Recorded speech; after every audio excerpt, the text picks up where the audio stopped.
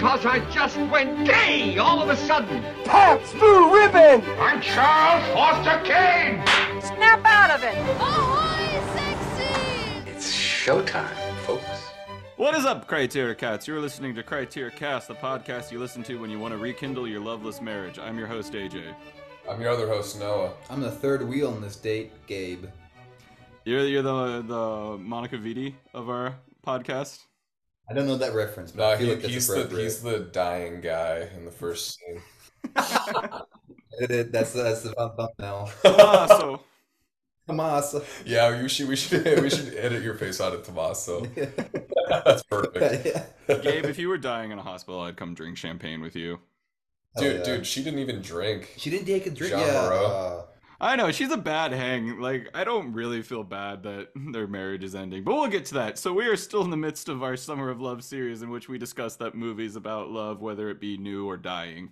Today we're looking at Michelangelo Antonioni's La Notte, which is Italian for The Notte, which follows a day in the life of an unfaithful couple and their steadily deteriorating relationship. So yeah, we're going to talk about the plot, we're going to talk about the style, we're going to talk about some trivia, but first... Noah, this is one of your all-timer Letterboxd top 4 movies, so why don't you set the stage on how you view La Notte and what you love about it, and then we can get into it. Well, so this film was the second Antonioni movie that I saw. The first, because it's the second one in the on modernity, and the first one I saw was obviously La Ventura. And that kind of prepared me for this one, so I wasn't just kind of going in raw dogging Antonioni. Just kind of went, got some prep. And yeah, dude, this movie changed the way that I view art and how I interpret things and interpret images and metaphors and everything. We'll get into that later, but this was just one of those movies that I saw that just changed my life, really. I mean, not from a personal sense, just like I said, it was a major paradigm shift for me. And it's just we'll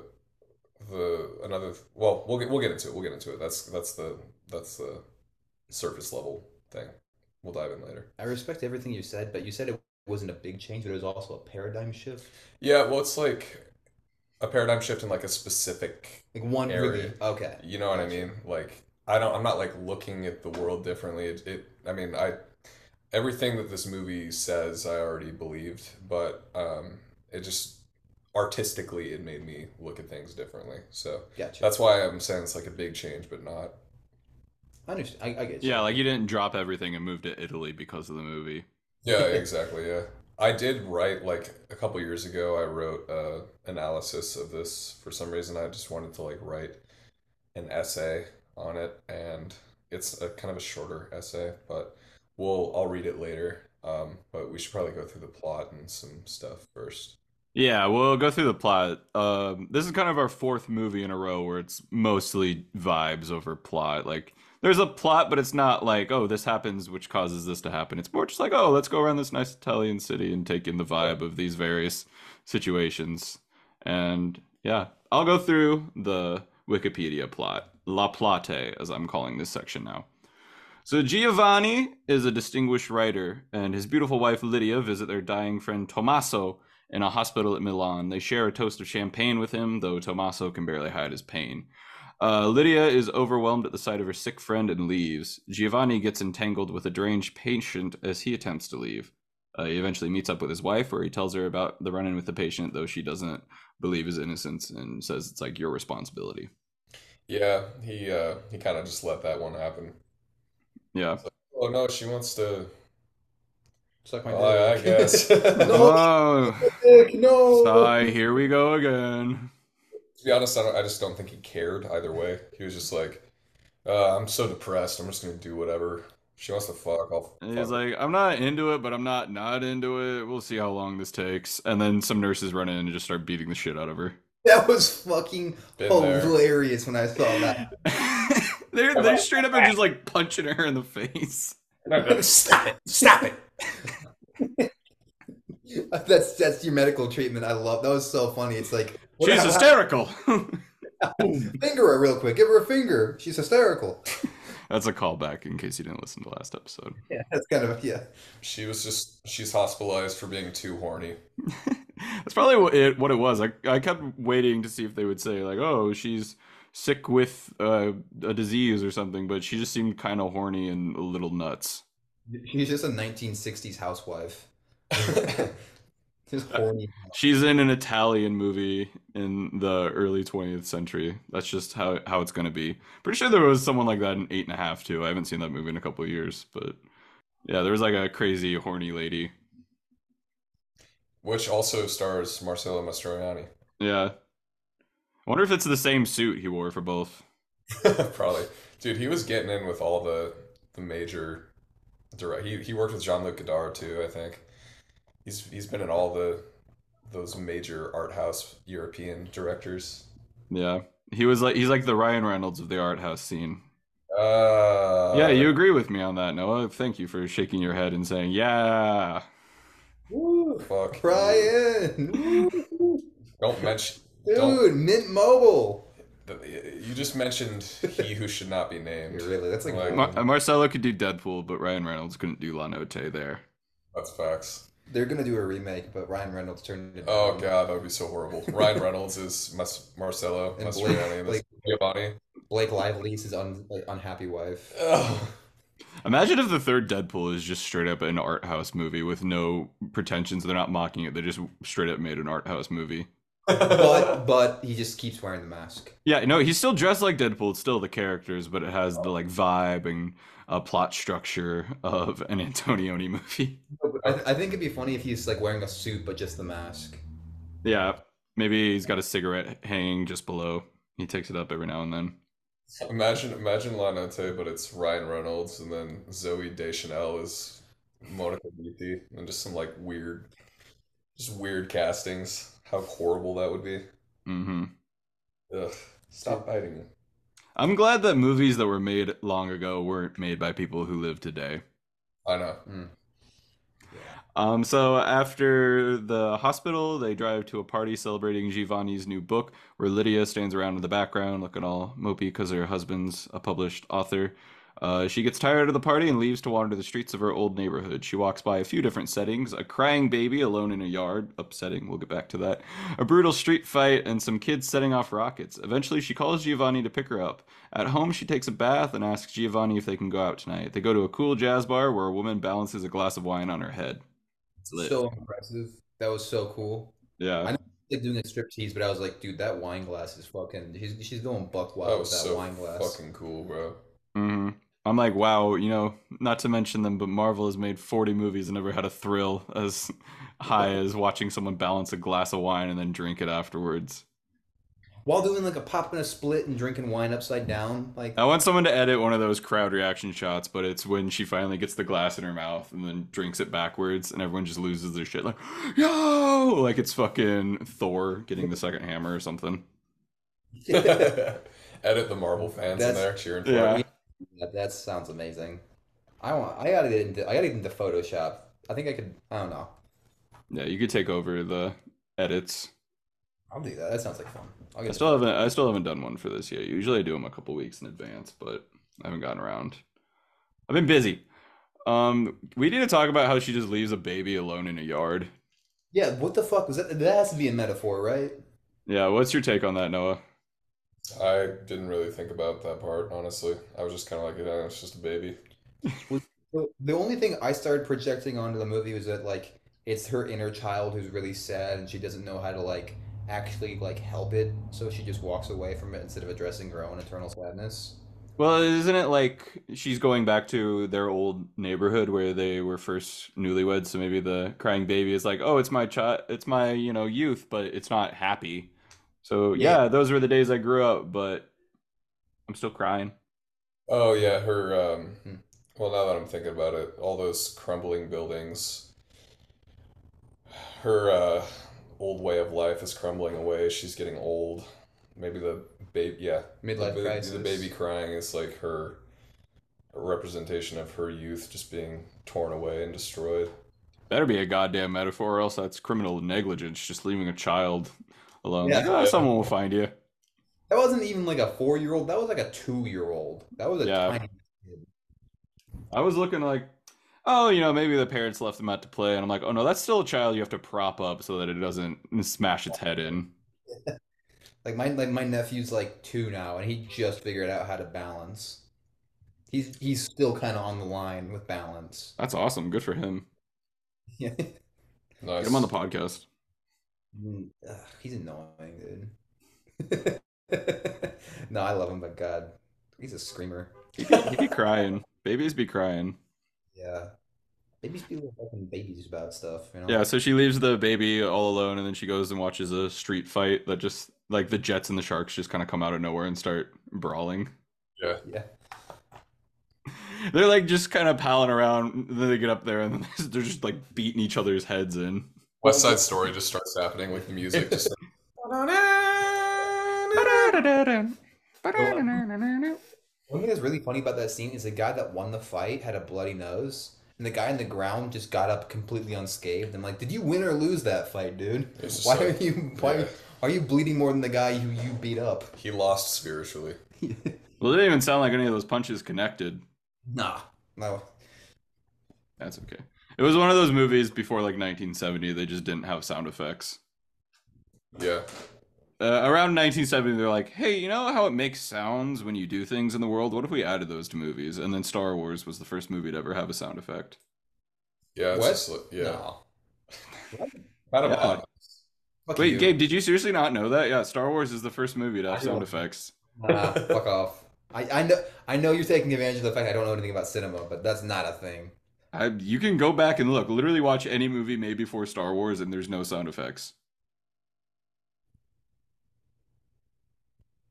I'm like trying to think. No. That's Bullshit. Stop. M had sound effects. Got it. It had some. M actually didn't have a lot. There was several scenes where I'm like, there should be sound here. There was a lot of walking and no cobblestones. Yeah. Yeah, so that was a lie. One of my classic lies. yeah. I should start lying more on this podcast. It's a lot of fun. It is kind of fun. They then go to a party thrown by a wealthy businessman. At the party, Giovanni socializes with the guests and appears to be in his element, while Lydia walks around in a state of boredom. Giovanni wanders off and meets Valentina, played by Monica Vitti, the host's lively, charming daughter. They meet on that scene where she's like, there's a big checkerboard on the ground, and she's just like throwing. Really have a picture of it. He does. Oh, yeah. You guys are watching it currently? No, I mean I have like A frame picture. like a framed picture of it. Oh, nice. Yeah. You're making the man cave. hmm Yeah, I got Monica Vitti on the wall, dude. A pinup of Monica Vitti and La Notte. Yeah. Yeah, man. That's like my version of like having a like Sports Illustrated poster on the wall. It's just Monica Vitti. Yeah. This is a cinephile's man cave. My man cave just has a goatee on the wall. Look it up. No, I know what it is, Gabe. That's why I did the 1 to 100 with you never bores me. Yep. So they flirt for a little bit. She teaches him the game she just invented, and then everyone at the party seemingly has to see. I wanted to know whether they were all trying to get with her, or they were genuinely like, "This is awesome! Whoa, this is crazy!" What is that game? That's a game in the Olympics, kind of. Is that curling? It's like similar to curling. Yeah. There's a few games that are a lot like that. Yeah. I don't know the name of any of them because they all seem boring, but Hey, if Monica Vitti's playing it, that automatically adds a little enthusiasm. no, I think it's what you were saying earlier, the prior, where it's like Monica Vitti's playing it, so we're interested. Yeah. Later, they see each other alone, and Giovanni makes a pass at her, kissing her while Lydia looks on from the floor above. It is just not her day. Lydia's having a rough one during La Notte. Yeah. Oh, dude, the one of the house guests though that the husband was talking to literally just described their situation. Yeah. But you should write about a woman whose husband. I know, that was so You should write a story about a woman whose husband is wearing a black suit and hates her, Yeah. and then kisses Monica Vitti in 5 minutes. I thought that, yeah, that was rough Good one one. for Lydia. I felt for her. Well, can you even call that foreshadowing? Like, No, it's what's the term? There was dramatic irony. okay, yeah. Yeah, we know something that the character doesn't. Lydia calls the hospital and learns that Tommaso died 10 minutes earlier. Overwhelmed with grief, she watches from a window as the guests enjoy themselves. Later, she sits at a table opposite an empty chair. Giovanni walks over and does not sit down, and Lydia does not tell him about Tommaso's death. Yep. Yeah, this is rough. This is one of the more authentic couple at the end of their rope movies I've seen, where it's just like they're not even fighting, they're just so done with each other. They're just like, I No passionate. There's no passion left to even fight or argue. yeah, they're just like, you're still here. All right, you want to do something? God, that was so painful, the bathroom scene where it's like, please just be attracted to me. And he's like, I no. know. Yeah, he's just like, whatever. Yeah. Like you get a naked woman in the bathtub and there's nothing in you. Like no reaction, nothing. It's a rough part of life. I felt that too, but it's odd seeing it from like a different perspective. You're like, oh, So you've it's weird. always been on the Lydia side of the couples breaking up, not to pry too much. Me? Yeah, I just wanted to know your No, connection because I've been on both sides of these I'm in more the. characters. I've most recently been the Giovanni side, where I was like, I really don't feel anything for you, and I kind of want to You're be, not terribly important to me. Yeah. but I've also been in a Lydia like situation before too. Um, but I was never like it was never like we were never like that official. When I was doing that, when I was just like basically knew they had no interest in me anymore. So it is what it is. Yeah. Love hurts. I think being on the Giovanni side's far better though, because it's like, well, you know, He's just kind of like depressed, but he's just fucking. yeah. That's basically Italian cinema, depressed fucking. In Like, black and white. yeah, the most attractive people in the world who hate themselves. Hmm. Do we I have want. time for a finance corner with Goob? Yeah, I'm not done with the plot if you want to wait till I wrap that up. This is a surprisingly long Wikipedia plot summary for Uh, the events that happen in this movie. I guess, you have to describe each individual event because it's a lot of like small events all building up towards the end, but I'm gonna skim some of these. Um, A man named Roberto, who had been following her, approaches her, asks her to dance, and she accepts. A sudden shower sends the guests running for cover, and some jump in the pool like children. As Lydia is about to jump in from the diving board, Roberto stops her, takes her to his car, and they drive off. She enjoys Roberto's company and their conversation, but as he's about to kiss her, Lydia turns away from him, saying, I'm sorry, I can't. Was this before the concept of like being sexually assaulted was a thing? Like, who just gets in the car with a random person and gets driven away somewhere? she just doesn't care. Yeah, she Like, was vibing. She's at a Yep, fun, swanky Italian party. Her husband's not paying attention to her. looking for literally any form of excitement that she can in that's life. true. Yeah, but still, that I was just like, man, that could go wrong so easily. Oh, for sure. Bro, we've been there where it's just like, oh, you'll talk to me. Yep. True. Yeah. Love hurts. Back at the party, Giovanni searches through the crowd and finds Valentina alone, watching the rain. She tells him she's smart enough not to break up a marriage and instructs him to spend the rest of the evening with his wife. Giovanni reveals that he's going through a crisis common among writers, but in his case, it is affecting his whole life. They return to the guests just as Lydia and Roberto return from their drive. Giovanni seems slightly annoyed by Lydia's behavior. I like that shot where it's like they're almost mirrored, where it's you got the one Italian woman in a black dress, and then on the other side there's a Italian man in a black suit with slicked hair. Yep. It's almost like they're swapping. Mhm. Refresh me on the writer scene because I can't remember the exact stuff he's talking about, but I remember his like existential crisis writers conversation he was having. I think he was just saying that he has nothing left to say. Yeah, because they're always saying, "Oh, I thought you would be older, given by what you write." Valentina invites Lydia to dry off in her room, where Lydia confronts her directly about her husband. As the women chat, Giovanni overhears his wife tell Valentina that she feels like dying and putting an end to the agony of her life.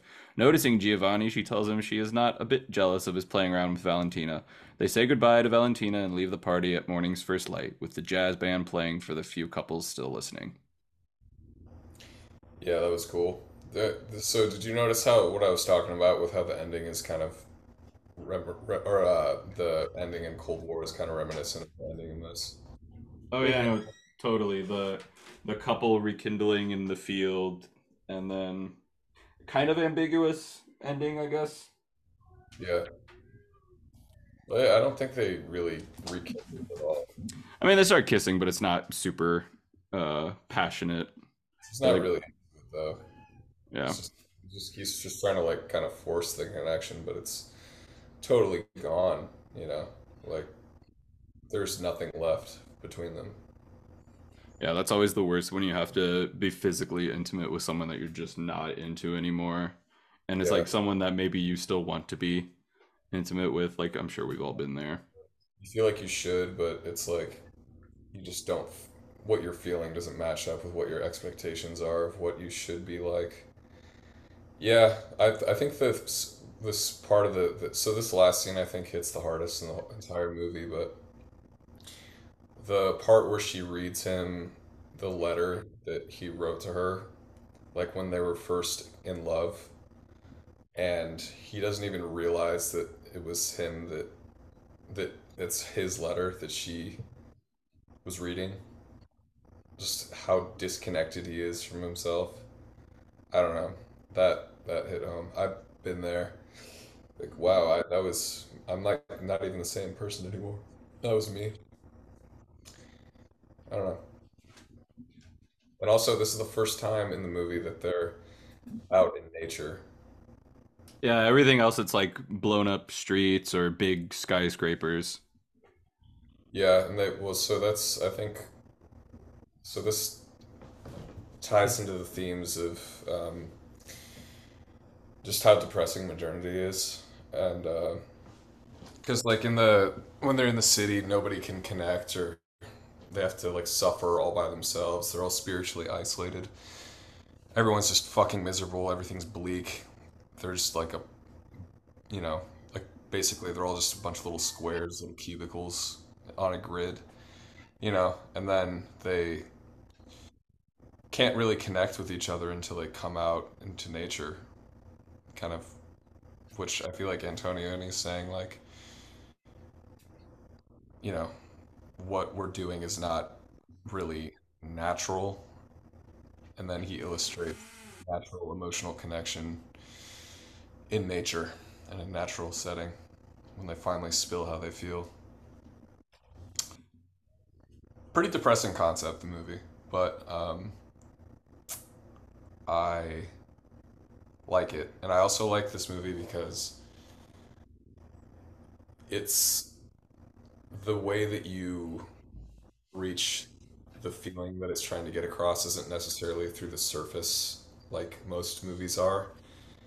It kind of lets you think your way into feeling, which is kind of like almost never works. But with this, it's like the more you think about it, the more you feel.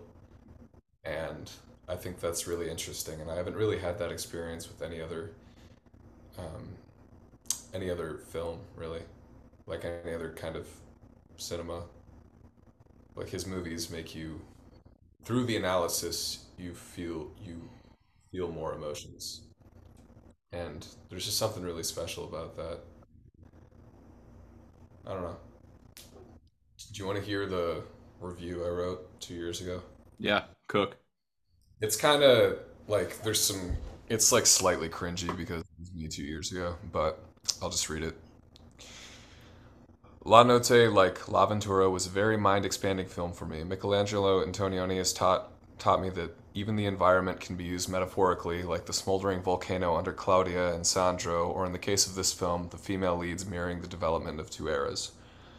Marcello Mastroianni plays a dispassionate writer who can't come up with any new ideas and only possesses memories. He becomes literally caught between two eras. His wife, Lydia, Jean Moreau, who is mirrored by the weathered pre-modernist architecture, and an industrialist, beautiful young daughter, Valentina, played by Monica Vitti, who is represented by the towering 1960s modernist skyscrapers.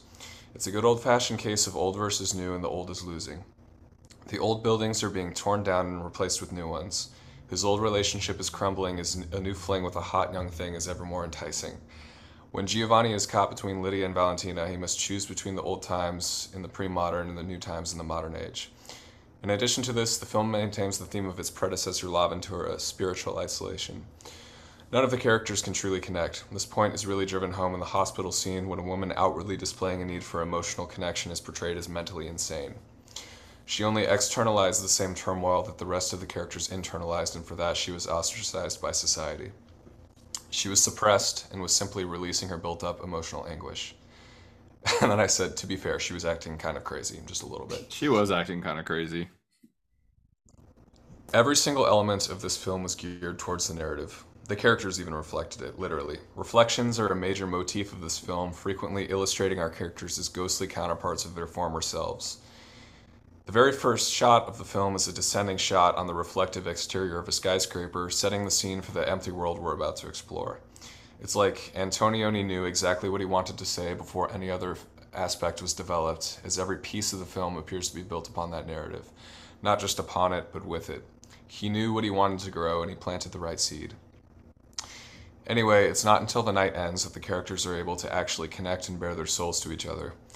They've escaped from all the noise of the city and found the countryside, the symbolism of which I'm sure you recognize. Stripped of their modern surroundings, they are nothing but human beings that emotionally are naked like Adam and Eve when sentiment quickly turns its taps. Lydia speaks of their friend who passed without Giovanni's knowledge a while earlier. Their relationship is so disconnected that she couldn't find the motivation to tell him this until now. As their emotional fortresses crumble, the truth arises from the rubble. She doesn't love him anymore. He says, "There it is." Giovanni tries to convince them both that this isn't the case, but deep down he knows it to be true. Lydia then proceeds to read him a letter that was written to her imbued with unadulterated love and admiration. The emotional depth has aged like a fine wine, starting perhaps as a fresh love picked from the vine, then fermented for years into something different yet still profoundly impactful. Giovanni then appears jealous, asking who wrote her such a letter. He is shaken to his core when she tells him that he is the one who wrote it. He's jealous of his former fulfilled authentic self, which he has departed from and is merely a ghostly reflection of it. He is empty and unable to write or feel as he was once able to. Modernity has extracted him from humanity itself. This moment is what the film is all about. I cannot begin to express how this film has personally affected me. Its message is something that haunts me and all of us on a daily basis. It's still incredibly relevant, perhaps even more so now. Yeah, that was great. I'm glad you read that. That actually helped me contextualize a lot of my feelings about the movie, and even, I'm not gonna lie, made me like the movie more, because this is a movie I think you have to discuss and think about afterwards to fully enjoy. I don't know if you feel the same way, Gabe. This is your first time watching it? Yeah, and then we're at the very ending scene here. We're seeing Giovanni desperately try to like rekindle or hold on to the love that they had after she read his letter back to him, and I think it also plays into like his inability to decide what kind of life he wants, and the part of the emptiness that he actually has within him. He has no clue what he wants. He doesn't know why he cheats. He's just doing it to feel something. He's just a very I don't want to say empty man. He just feels empty, so he's trying to fill it. He's trying to fill it with any kind of sensation he can get his hands on. So desperate for like an emotional. Look how desperate he looks. You know, he's just like trying so hard to get her to love him, but he just like she's the closest thing to an emotional connection that he has. Yeah, left.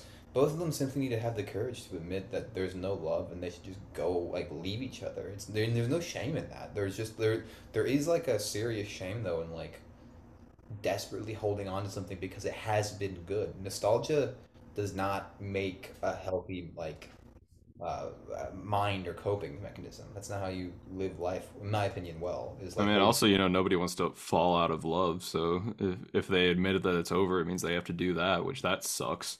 Sucks shit. Breaking up with someone sucks. Like, for the most part, sometimes it can be kind of fun, but If the passion is gone and you just don't care anymore, it still sucks. It I is. know, It's always going to be painful. There's no such thing as a painless like break of any sort, but especially emotionally, right? But like, uh, I don't know. I mean, at least you get to like live, and you're not holding, and you're not living in a memory.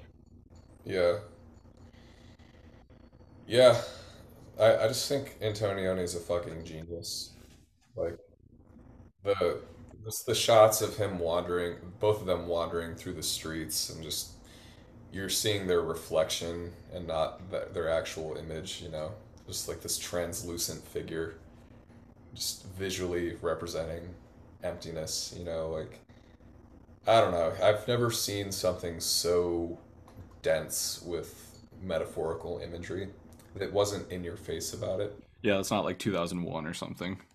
Yeah, it's not like just rubbing it shoving it down your throat. It's like there to be experienced, and if you're looking for it, you can read into it. So like another like I was saying in the review, I had never really thought about like the setting of a film being a tool to illustrate, I guess, metaphors or anything before. I feel like in hindsight that sounds really stupid, but I'm gonna say, like, every movie set in New York, they're always like, and New York was like the fifth character. yeah. And then but I remember watching La Ventura, and it takes place on these volcanic islands, and all these characters are like spiritually isolated, and it makes me think of the song "I'm a Rock, I'm an Island" by Simon and Garfunkel. They're just on all these volcanic islands, and like they feel all alone, and there's this smoldering sexual tension underneath, which is the lava. I don't know. It's just like I'd never thought about something like that, and it just kind of blew my mind. He continued to blow my mind like throughout all the films of his that I've seen, and like he's gonna be one of my favorite directors. I very much understand like why someone would have gripes with it though, because his work is really slow, and it is like, but I don't know. So I forget who was talking to us, but they were like, "Oh, maybe you just don't like slow cinema," when we were talking shit about Solaris. Oh, it was Lewis. And I was like, nah, because this is slow cinema, I think. No, this is slow cinema. Yeah, and I like this shit. Yeah. And but there's so much more to chew on with this than something like Solaris, because, Solaris is snail cinema. yeah. But no, Solaris is dead cinema. Yeah. there's no, Sleeping. there's not really a lot of mental stimulation happening in Solaris. Like, with this, even if nothing's really happening, I know that what I'm watching, like, the shot that I'm looking at is telling me something about the world, or like it has some metaphorical explanation. I'm sorry, but the setting and the camera work are far more interesting. Like the set, like this, like the shot where was it Monica Vivi got introduced? Yeah, That Yeah, shot, and it's like it starts one reflection goes to a different reflection. yeah. You're not seeing that in Solaris. Sorry. Ah, fuck that. Fuck you, Tarkovsky. Yeah. yeah. He just really gave me nothing to chew on. Like, I don't know. This is like, I'm into this. This is my slow cinema that I can do. I like this a lot. Yeah, you said you're a big fan of Italian new wave. Yeah. Trying to think what else. Bicycle Thieves. You fuck with Bicycle Thieves? I haven't seen Bicycle Thieves. Vittorio De Sica. Yeah, maybe, I don't know. I just know there's a really good scene where they eat cheesy bread. That's what I remember from Bicycle Thieves. Cheese bread. Yeah, they eat like cheese bread, and Asiago it looks like the tastiest cheese bread I've ever seen. Asiago bread. Yeah. Yeah, they go to Papa John's to get some cheese bread and steal some bikes. I'll watch it. I know you're supposed to see it. I've only seen a couple Fellini movies. I haven't seen I feel like I should watch more of them. I just haven't gotten around to it. I've seen 8.5, and then Okay, so you saw the big ones that like you can at least check that off a box. So, like, yeah, but there I want to see La Dolce Vita like really bad. Actually, mhm. I've almost watched it several times, and I've never watched it, and I feel like I'm gonna love it. Yeah, it's on my list of movies to see this year that I have hung up. It looks really good, dude. Did you like That it? that's like Tarantino's favorite, isn't it? Yeah. Well, isn't that no 8.5 is the one with the Pulp Fiction dance. But he loves La Dolce Vita. Yeah, that's like his production company name. What? Really? A Band Apart. Oh fuck, I was thinking of A Band Apart. That's Forget everything I said. no, it's all good. No, he's A Band Apart. Band of Outsiders. Jean-Luc Godard. That's his production company. Which is funny, didn't Godard hate Tarantino? Doesn't he hate? He hates Tarantino. That's so funny. Yeah, it's just like, yeah, he sucks. He's unoriginal. Ooh, that's pretty harsh. I know. Imagine Welcome. getting told by Jean-Luc Godard that your shit sucks. Just getting bodied by Jean-Luc Godard. Like you're one of the greatest filmmakers of all time. That would suck. Yeah. You have to have a pretty high confidence level to keep going after one of the premier auteurs takes you down. AJ, what would you do if Steven Spielberg said he hated your work? Um, You would never say that. I'd definitely be sad. I'd be like, wow, I mean, at least you've seen it, Steven. That's kind of an honor, I guess. You think, Dude, you have so many comebacks, so you could just be like, dude, you made BFG. Shut the Yeah, fuck to be fair, I've seen the music video he directed, and I gotta say, not that impressive, Steve. up. He did like a Marcus Mumford music video that he shot on an iPhone. I was like, this is the one you're setting your foot out with? Oh. They're like, his first ever music video, and it's literally just him filming Marcus Mumford playing the guitar in a gymnasium. Yeah, I think he's all out of juice, to be Yeah. honest. He's all Fableman's rocks. You gotta see Fableman's. Oh, that's true. Yeah, I haven't seen that. I haven't But seen yeah, that. yeah, he's lost a lot of juice. Yeah, That's what happens. I mean, yeah, he's old. okay. He's got Indiana Jones, like fucking, right? I don't know. He doesn't still have Indiana Jones. That shit's owned by Disney. Yeah, that's true. So, AJ, did you I saw you gave La Notte 3 stars. Did you like it more this time? Yeah, I definitely liked it more in my second watch. My first one, I did have a very honk shoe reaction to it.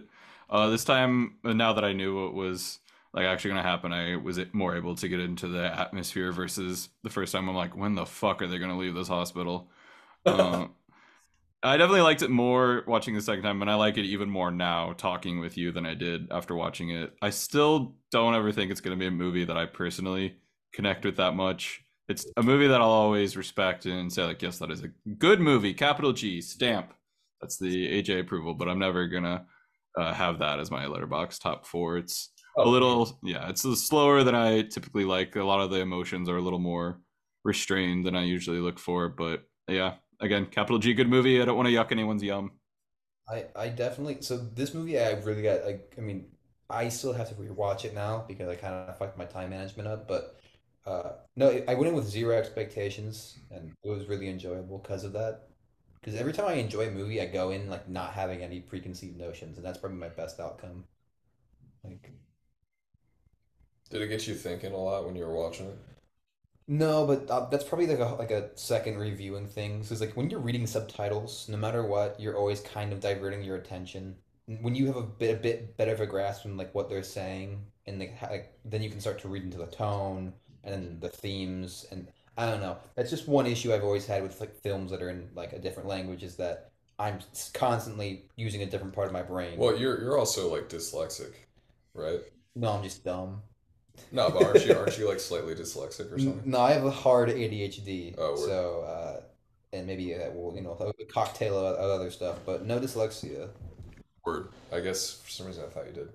No, yeah, this second viewing, I definitely vibed with the characters more. I felt they were more fleshed out on my second time. My first time, I was like, these are some boring ass crackers. And the second time, I was like, oh no, they're deeply depressed and their relationship is faltering. Like, it makes sense that they're more muted and not doing the marriage story. I wish you were dead! Yeah. That sounded exactly like him. like you're fucking dead. I can't do Adam Driver. I will finish what you started. I wish you were dead. Every day I wake up. I wish you were dead. That cut though would be perfect. Hey, I wake up. Feeling like P. Diddy. Dude, that makes me happy that you liked it more this time. Do you think you'll watch the other two in the trilogy? Yeah, probably. Honestly, you should probably schedule them as Criterion episodes. It'll motivate me more. But Okay. L'Aventura is really good. Scorsese loves that one. Dude. I bet he fucking does. Yeah, I bet he does. Oh wait, you guys want to do the finance corner with Gabe? Sure. Do it. All right, so the fun this you just have to kind of like lead in with this is that post World War One, and then the 1-2 combo of World War Two fucked every country in Central and Western Europe's economy. Why? Well, you know, they kept blowing their own shit up and then trying to rebuild it. That'll do it. But yeah, so this movie, there's no like production. Like they don't ever tell you what it cost to make this movie. I looked a ton of places, not a single fucking word. But we'll just go with the gross box office. What do you guys think this made in the box office? Not very much. What's the Italian currency? Back then, Dollarino. It made a $3 billion dollarino. actually, yeah, I mean, back then they were using the lira, which is an extinct currency. So Right. When? whatever. Oh, so in the 60s. When did they switch to euro? I think in the 70s, when their economy was like acceptable to the EU, they're like, yeah, you can join. Okay, so lira. Yeah. It made a many spicy meatballs. What is the conversion rate of lira to? It's fucking absurd to a dollar. Yeah. It's insane. Like today's dollar. Well, that's even more insane. Oh fuck. Well, should we Yeah. just go based off of like In 1960. so a dollar in 1960? So it says a lira is worth 3 cents in American. Today or in 1962? No, that's a Turkish lira. Yeah, that's an issue. Is there a difference? We should just have one money that we all use, and it's Bitcoin. No, Dogecoin. Imagine if that was just the world's currency. Dogecoin. Dogecoin. Hell yeah. Fuck no. That's the future I want to see. I don't want that future. How much money did it make, Gabe? In dollars, it made about like $700,000. But In today's standards, or no, that's $1962. On the thing really, that's a lot of money. I'll do the conversion real quick. Well, it's about I guess like it's not- 4 million lira. I guess it's not that much money.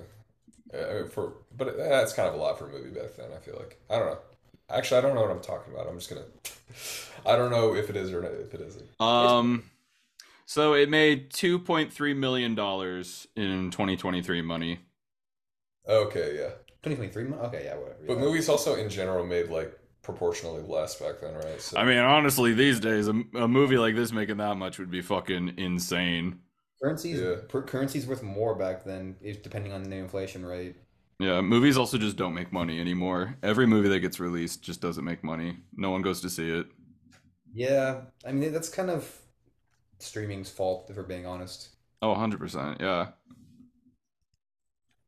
but like movies in the '60s too didn't make like that much money, did they? No, foreign films didn't, but like American films could for sure. Yeah, American films would clean house. They had road shows back then. Like, they would make it a big event.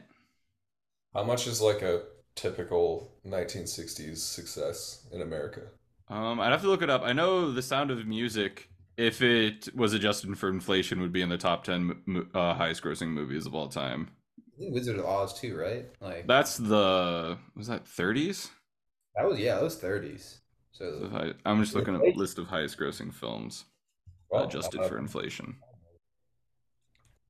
inflation's a son of a bitch, dude. Regardless, it is an art house film, so the fact that it made any inkling of a profit is pretty great. Weird thing, I think it was funded by the U.S. in a way. I don't know, because like I don't feel like he would get funding from Italy at the time.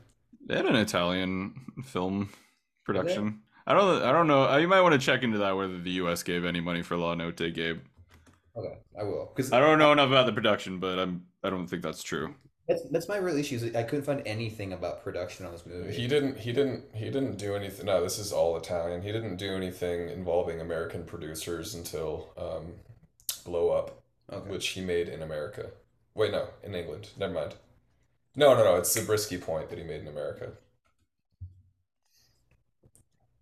Trying to look up all of the production companies on this, and I gotta say they all have very Italian sounding names. Nepi Film, Oh yeah, Sofiti Dip. There's no chance then. Okay. but actually, I was talking with my homie who but I just don't want to say names. Um, he was saying that You see him with James Gordon-Levitt. so like Zabriskie. I haven't seen Zabriskie Point yet, but apparently the soundtrack is made by Pink Floyd and Grateful Dead. Wait, that in 1970s? Was it the Pompeii like era when they went there and did fucking the metal album? No, it Okay. was here. I'm pulling it up, but Herbie Hancock did Blow Up.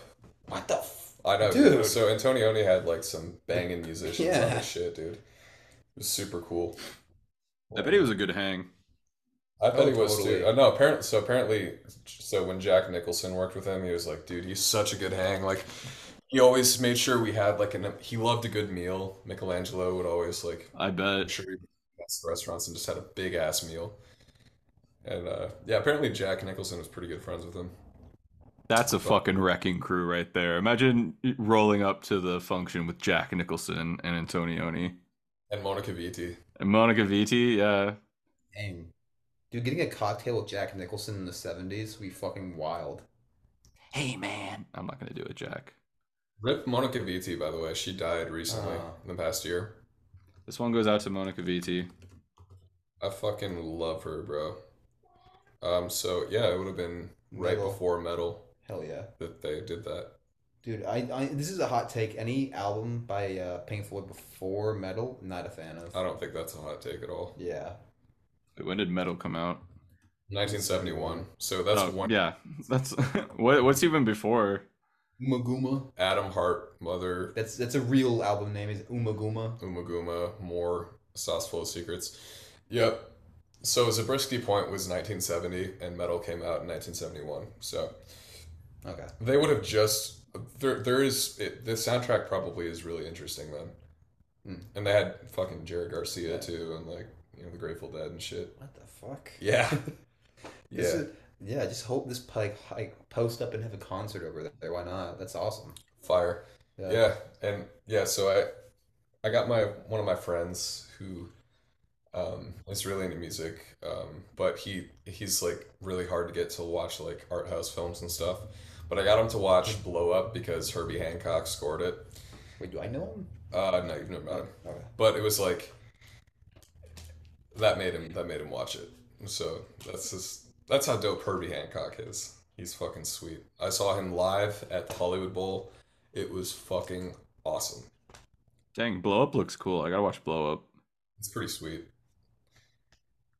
Herbie Hancock's one of the best shows I've ever been to. Well, hot damn. You guys want some Marianne trivia net? Yeah. I saw what you wrote for there. That was really funny. I haven't- You just said Yeah. Monica Vitti is hot. Oh yeah. There you go. Basically. That was a piece of trivia that she is the most beautiful woman to ever live, which is telling because we've had like 3 of the most beautiful women to ever live discussed on this show. We are back to back to back in terms of like hottest actors ever in movies. Yeah. Who were the other ones? Well, you got Ethan Hawke and Julie Delpy in Before Sunrise. That's how we started this whole thing. We got everyone in Crash. Right. Yeah. Yeah, everyone in Crash, Gabe. Vaughn? Hell yeah. Yeah. He's a freak. Yeah. He's a freak. Certified switch. Certified freak. There's not a lot of trivia. Most of it was very boring, so I didn't feel like putting it on here unless you want to know that this is Criterion Spine number 300 or whatever. I didn't think that was worth saying. Said it. So yeah. Now you know. Monica Vitti is my just like ultimate, just like the number one sex symbol for me. Ever. With a bullet. With a bullet, yeah. Like no one comes close. Who would be your top 10? Monica Vitti. I mean, how do we not list porn stars in that though? You know? Gabe, have What? some taste. Okay. That's some shaming right there. I don't appreciate that. Porn stars are 100%, 100%, Gabe. We're talking about Monica Vitti, and you're like, yeah, but like, what about? I couldn't think of a porn star. Put one in. uh Sasha Grey. Sasha Sa- Grey. what about Sasha Grey? Not even, yeah, no, we cannot. That it's like a crime to mention Sasha Grey and Monica Vitti in the same sentence. Yeah, I don't know. we're getting a little playfully sexist here, Gabe, but the audience knows what we mean. Like, we're talking about. Uh, I don't know. I don't even know what we're talking about. What are we talking about? Is anyone listening? I want to hear your top 10 of all time, Noah, and no interruptions. I don't know if I can think of 10. Because like the only woman that I think about is Monica Vitti. Wait, can I try to name some that I think might be in your top 10? Yeah. Because we know you pretty well. Okay, hold on. I just don't think about this kind of thing a lot. Who was a woman in Baby Driver that we all kind of fell in love with? Oh, Lily James? Lily yeah. James. I don't know, man. Yeah, I was into her, but she's not like an iconic. Yeah, it's not iconic. I'm just gonna name ones that I have explicitly heard you talk about. So there's like Maya Hawke, um, Uma Thurman. yeah, Uma Thurman. They're kind of a little package deal there. Zendaya. Yeah. Again, none of which. Well, the only one who's anywhere close to Monica, though, is Uma. In terms of like status, you know? Yeah, and oh god, there's someone who's right on the tip of my tongue. I can't remember if you said Anya Taylor-Joy is or if she's just like a flavor. I don't know if I would personally say she's your top 10. Me deciding your life. I really like her, but you know, it's I don't know. Honorable mention. The only two that I like love are like fucking Anna Karina and Monica Vitti. Those are like my top two. I don't care if I'm considered like a fucking Neanderthal for this take, but Angelina Jolie. Nah, I don't care. nah. DSL Not on into 11. DSL's dialed up to 11. Oh. Audrey Hepburn. Yeah, that was who I was thinking of. I was trying to think of some like old Hollywood actor. Rita Hayworth. Rita Hayworth is a pretty good one. That's should just be a given. Is Monroe too easy? Like, I don't really find. We already he's given his opinion on Marilyn Monroe. What about you? Top 10 of all time. Just your top three, because Top 20. Katharine Hepburn would be mine. that's fair. Yeah, she's my Hepburn. If that doesn't explain it, like that should be a given. Um, I'm trying to think of someone else, not just like naming old screwball comedian actresses like a fucking weirdo. Oh, either Greta Gerwig or Saoirse Ronan. I'm gonna say package deal on both of those. It changes. One's mommy, one's like I don't know, sister. I don't know the other term. Saoirse. Saoirse. It's simple as can be. It's Saoirse. My mom wanted me to like. She was like, "You need to find yourself a Saoirse Ronan." She's trying to set you up with a nice Irish actor girl. She wants me to date an Irish girl. She caught the fever. I don't know. She caught the potato fever. she caught the potato famine. She got the potato, the spud fever. She's got a bad case of the spuds. That sounds like the suds from SpongeBob. Yeah. She went looking for a pot of gold. Came back with the spuds. Alison Brie. I'm gonna say she's my third. Love her. She was a very early Horse awakening for AJ. Horse girl. Horse Girl sucks shit. We don't count that. I'm talking Community Alison Brie. That was when I fell in love with Alison Brie when I was like in 7th grade. The film was censored in Italy upon release. Cuts included having the scene between Giovanni and the hospital patient end the moment they start kissing. Any shot in which you can see Lydia's naked chest removed. The word whore being uttered by a woman in the park was removed. And the final scene where the two leads embrace ends just right as they embrace, I guess. Weak. Yeah, bad. Why do that? One of the Why make that decision? I know. Imagine being a person who works for like a ratings board, and your whole job is just to say, "Yes, this needs to be taken out of the piece of art I just watched. I don't care how it affects; just needs to be gone. Get it Yeah. out." The ending of your movie, get it out. Your whole job is to be a wet sandwich. Yeah. Yeah, and to actively ruin someone's like a thing they've made. Yeah. You can't really do that with any other art form. Go up to it besides maybe like books and stuff. No, I mean, there's music you can just censor it on the radio, but I guess that's not the same But as I'm talking about just like going up to a painting, like you need to remove this top square, this top like Oh, inches of the painting to be released. I get you. Yeah, not at all. No. Like, yeah. well, I guess Japan. Well, I don't know. Movies. Yeah. Were you about to say fucking Japanese porn, Gabe? I Were you was. you were about to say, oh well, it's the Yeah. same as when they censor genitalia in Japanese porn, the same as taking the ending of La Notte out. It's the same in my head. Yep, pretty much. Just like Monica Vitti is a porn star to you. Hey, man, it's all the same in my brain. It's a like I'm an omnivore of art. I make no distinction. All the same. Hentai, Italian Hentai. wave. You're a resident culture critic, Gabe. You all under one umbrella. That's so brave of you, honestly. You know what? You say that I'm the most traveled here. Dude, you're so worldly. So worldly and yeah, He's so worldly. He watches tentacle porn. yeah. You guys are just a bunch of bigots. In the Mad Men season 2 episode, The New Girl, Don Draper mentions La Notte in a rare conversation about things he actually likes. No. Yeah. That's cool because Yeah. he's like the coolest dude ever. So I was wondering if that like is what motivated you to watch it, Noah. If seeing that, you're like, La Notte, let me see. no, I came to it just looking. I was like, I looked up who the good directors were, and I started watching all their movies. But I actually did not know that Don Draper said that. Mad Men fucks though, so Yeah. This does seem like a movie that he could watch. He could drink a scotch and watch in silence. yeah. It would just be So, like him alone in the theater, all depressed and like, yeah. drunk. That's actually like a perfect movie for him to watch. Yeah, that might be kind of close to home for him, honestly. Yeah. That's pretty fire. Both Stanley Kubrick and Lars von Trier named this as one of their favorite films. Respect. Whenever I think if Stanley Cooper gives you a stamp of approval, his fucking like Yeah. hyper controlling mind, I feel like that's pretty Yeah, pretty if big. he says something's good, you should probably listen to him. Yeah. He had the most like random takes though. Like he would say The Jerk. Do you guys know the movie The Jerk? It's a Steve Martin movie. He was like, that's one of the best movies ever made. Really? Yeah. Like Steve Martin, like the fucking banjo playing. Yep, that's Steve Martin. Yeah, okay, cool. Yeah. This movie won the Jussie Award. The what? Can you repeat that? This movie won the Jussie Award. Jesse. Jussie.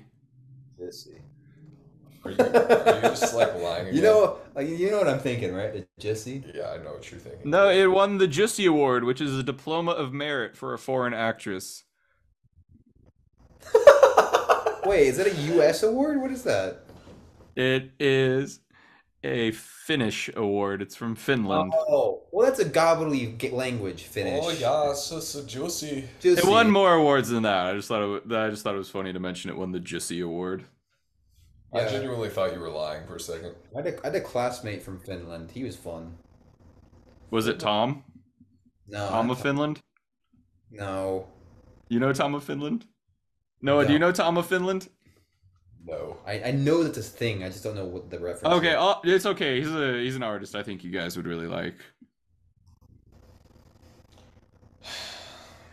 Yeah, I'm just gonna pull up some Tom of Finland art. It's actually like right up your guys' alley. I think Yeah, you'd no, be I know really- exactly. I know exactly who this is actually. Yeah, I know because you're such a big fan already. Ooh, here's the big payoff to the joke. Oh, it's gay shit. Yeah. No, I respect it. I do. Yeah. Yeah, this is Tom of Finland. I respect this man's like vibe. Why are all these guys just like hung as fuck? They're just like uber masculine to like. Why not? Yeah. Like if you saw this kind of like crazy, wow. If you saw those kind of crazy dimensions in like women in cartoon porn, it would be like whatever. But like, I It's don't just know. weird seeing it with dicks. It is weird. AJ, can you bring back the dick drawings? Did they ever go away? I guess I haven't been around you. Yeah, I'm still drawing. You send me them every now and then. Just check in on you. Yeah, no, drop that in the group chat. I Dude, want to see that too. dude, I miss them. I don't do them a whole lot anymore. Now I only draw for pay. Ah. You should draw for yourself, too. I draw for myself, but that's just for me. You should share the dick pics. I could draw a dick pic right now. Here, that'll be the big thing this episode ends with, is me revealing my dick picture. I'm gonna try to keep posting and also draw. You guys want some Letterboxd bad reviews? Yeah. We gotta come up with a name for this segment, more snappy. Little box. I don't know. Is there a pun we can do? Letter nose, bad box, We could do cold takes. cold takes. Stupid people. Stupid baby back bitches. Just like stupid idiots who have bad opinions. So all of these names are great that we're spitting right now. I just want to say that first and foremost, but We call it a corner of shame. let's table it to later. So this first review comes from NV Dorn. They say, encountered an unbearable impatience when placing this piece in time. Have to watch it again in a peaceful mood to do it justice. Till then, 1 star. Ugh. Oh.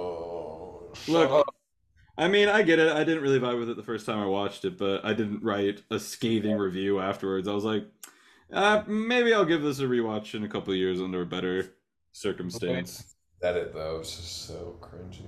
Yeah. I mean, he literally admitted in his own review that he was biased, or that they were biased. It's like, well, clearly, yeah, why are you reviewing it then if you don't think you can like it? Because it's fun. I don't know.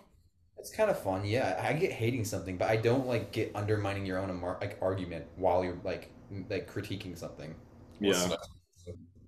Look, this is Letterboxd. It's not a spring. It's not a fountain of good film criticism. We're doing this to mock these people. Yeah, true. Like, don't get it wrong. If I have mentioned your Letterboxd account on this, it is because I'm directly mocking you. Like, I think your review is bad and funny, and that's why I want to laugh at it with my friends. Last week, last week there was a banger though. Oh, which one was that?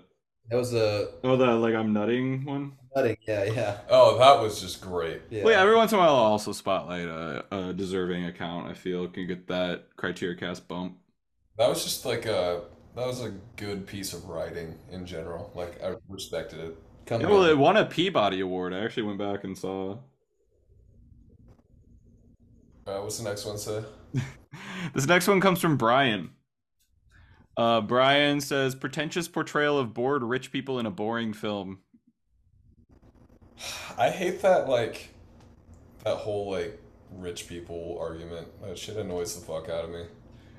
Like, oh, so I'm supposed to care about some fucking rich person who fights the Joker and... That's just such an obtuse thing to say.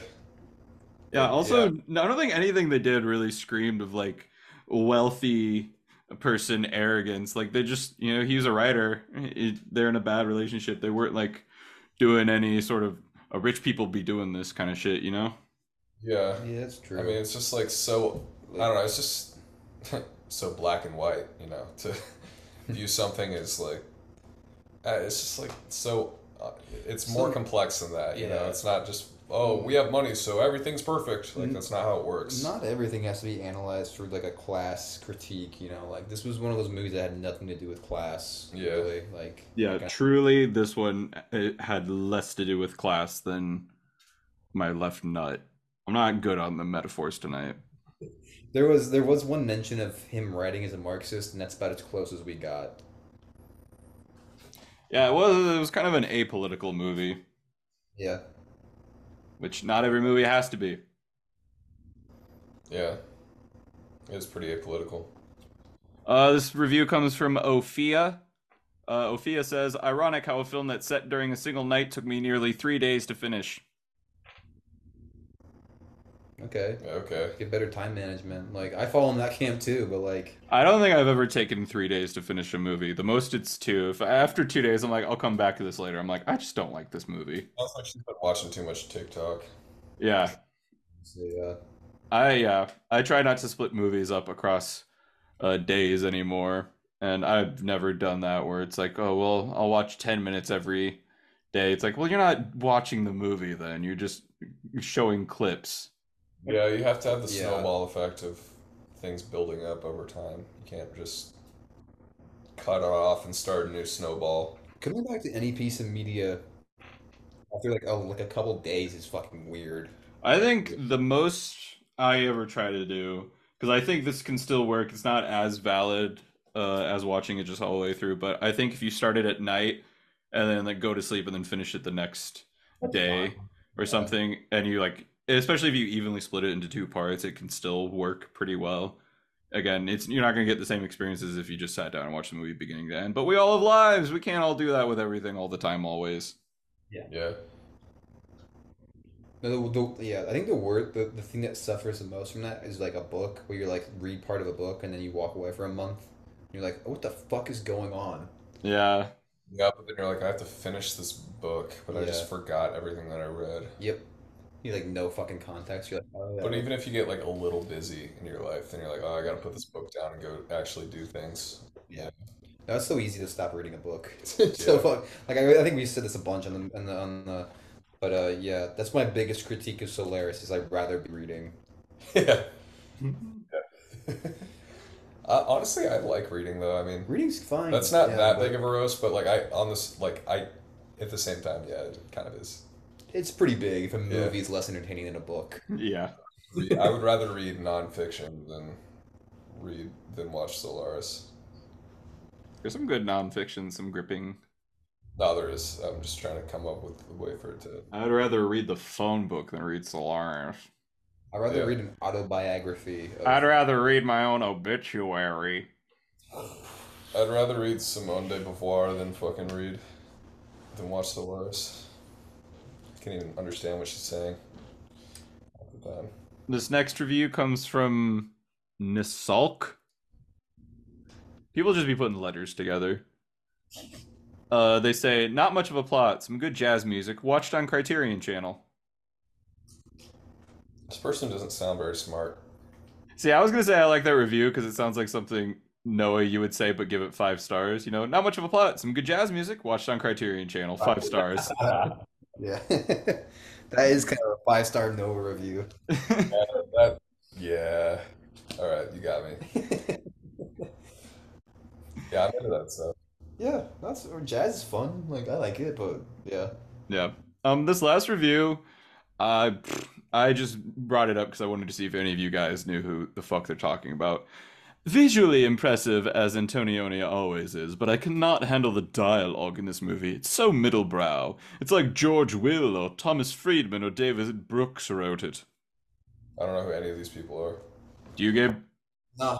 Yeah, I didn't either. I was like, who the middlebrow? This movie's middlebrow to you? I'm not a How pump- high is your brow, sir? Yeah. Yeah, I don't know. I guess I don't know who these people are because I'm not a pompous fucking bitch. Let me look it up. Who the fuck is George Will? That's the most annoying thing about watching movies of this caliber is it's like the fans of the movies are always so annoying and pretentious. Okay, they're all just journalists. Like 2 of them work for the New York Times. Yeah. Can we all just make like a... I don't know how to audibly make the jerk off motion, but just know that I'm doing it.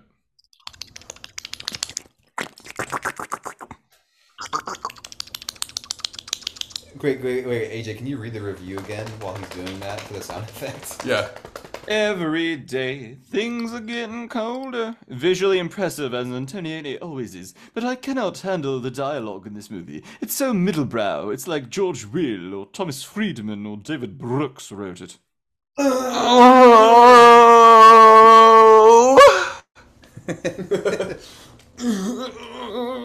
I'm so smart. Well, I know what this week's clip's gonna be. Yeah, so those were the bad letterbox reviews. Bad letter boys. Bad letter boys. I'm gonna say that's the new. segment. Bad letter, boys. It's Wait, stamped. What about failing reviews? Nope, I already stamped it, Gabe. Bad letter, boys. Oh, that's clever. Term has already been coined. The term has been coined. It's minted. Whatever. Okay, so this is what my dick's looking like. Oh, it's not going to show up on screen because it's Oh! not my face. Fuck. Hold on. Let me see if I can... Put it in front of your face. Oh, I see it. There it is. You see it? You see it in glorious black and white. Hey, Jason! Did you put shadows in there too? Yeah, of course I shaded it. You think I'm a fucking preschooler, Gabe? Hey, Jason! Nice cock! Nice cock, Jason! Have you seen that Oh wait, video? AJ, here's a good one I think just conceptually. Is the Leaning Tower a piece of as a penis? The Leaning Tower of Penis? Leaning Tower penis, yep. Fire. Gabe coming up with that, just like... Dude, just like a... It's like a little curved, Just too. just has a bend in it, yeah. Yeah. Nice Great. cock. That's good. I'm not going to make it because it definitely exists. Yeah, it's true. The Leaning Tower of Penis. I'm just going to type that in. I guarantee you that's a porno. Leaning Tower of Pieces. Okay, there's none that have an actual penis. There's a lot where people make it look like it's their penis. Well, there you go. Oh, wait, no, that's... Yep, there we go. Someone put balls on it. Yeah, but like, you know, It's not who did it first, it's who does it best. So maybe I'll still make it. please do it. Yeah. That's all I got for La Notte. Noah, you got anything you want to cook on? It's your movie. Trying to think if there's anything else I wanted to say.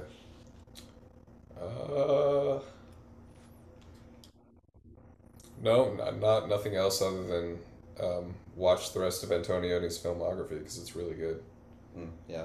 Like the L'Avventura, La Notte, L'Eclisse, great trilogy. They all have Monica Vitti. Then Red Desert is fantastic as well. That's in color. And then Blow Up rocks. And I would like to see Zabriskie Point because I haven't seen that one yet. And I want to hear a Pink Floyd soundtrack to some Antonioni visuals. That sounds pretty fire. That would fucking eat. Yeah, he's got 7 movies in the Criterion Collection, so we got ample opportunity to talk about him. Oh yeah. Sweet. Over the course of the 50 years that we do this podcast for. The Antonioni month. It's Antonioni. What month would he be? August, Antonioni. Antonioni August. Antonioni August. August Tonioni. It sounds like a name, but Tonioni August. Yeah. Michael Angicust. Michael. Octonioni. There we go. We got it. Octonioni. Tonioni. Well, we have to do horror movies in October, though. Well, this is like years from now, Gabe. We're planning these out. What, are we gonna end the podcast at the end of the year? No, this is going until we die. True. And even then, after we're all done, it'll be Criteria Cast Legacy, and it'll pass on to our kids. Yeah, bro. We're in this for life. We swore a blood oath. It's true. Literally, if we stop the podcast, we will die. We did a semen pact. We all came on the waffle, and then we had to see who did it last, and then they had to eat it. We made we made the unbreakable vow from Harry Potter. If we break it, we die. But it's just us ending the podcast. Yeah. All right, then final thoughts. Gabe, start out. It looked really good. I'm gonna get this a 4 out of 5, straight up. No, like ironic bullshit. I just really like this movie.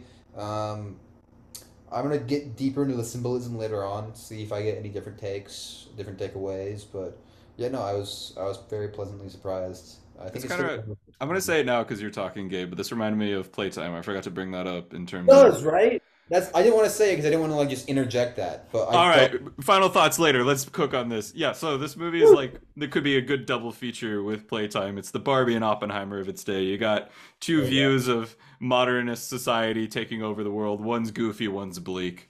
Yeah. One's bright and colorful. They're like tripping around their offices. The other one's like, our love is gone. Yeah. This felt like a far more cynical look at modernism, which I appreciated. I do feel that too.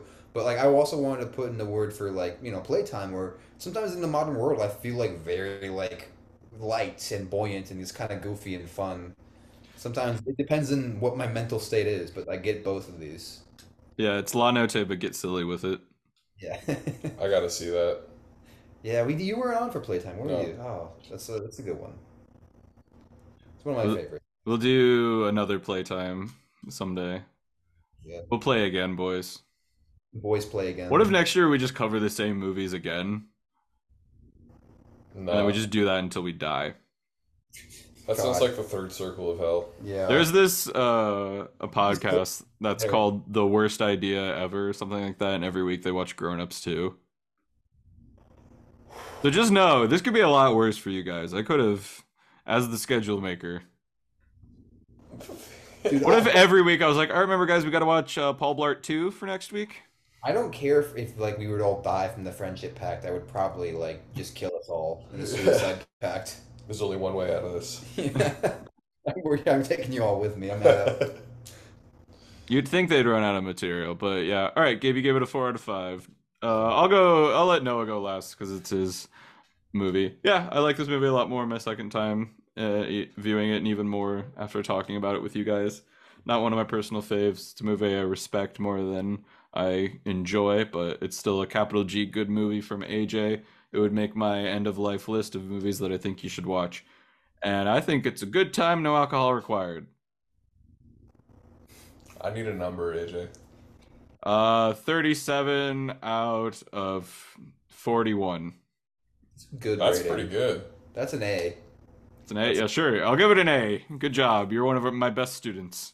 Good job, Antonioni. You're on the honor roll. A for Antonioni. Nice. Okay. Yeah, man. I what can I say? I love this movie.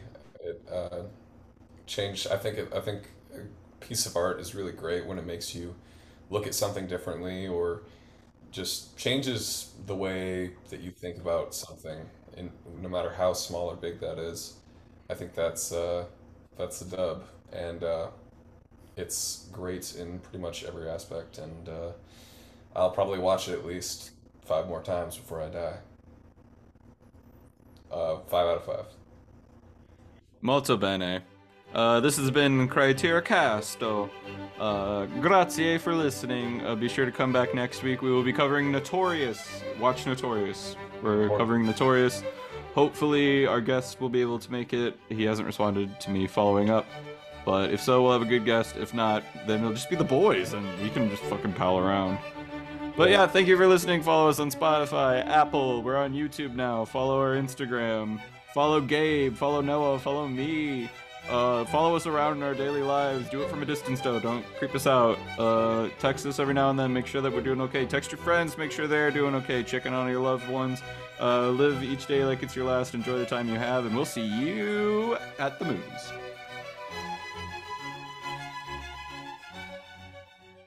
We're on YouTube.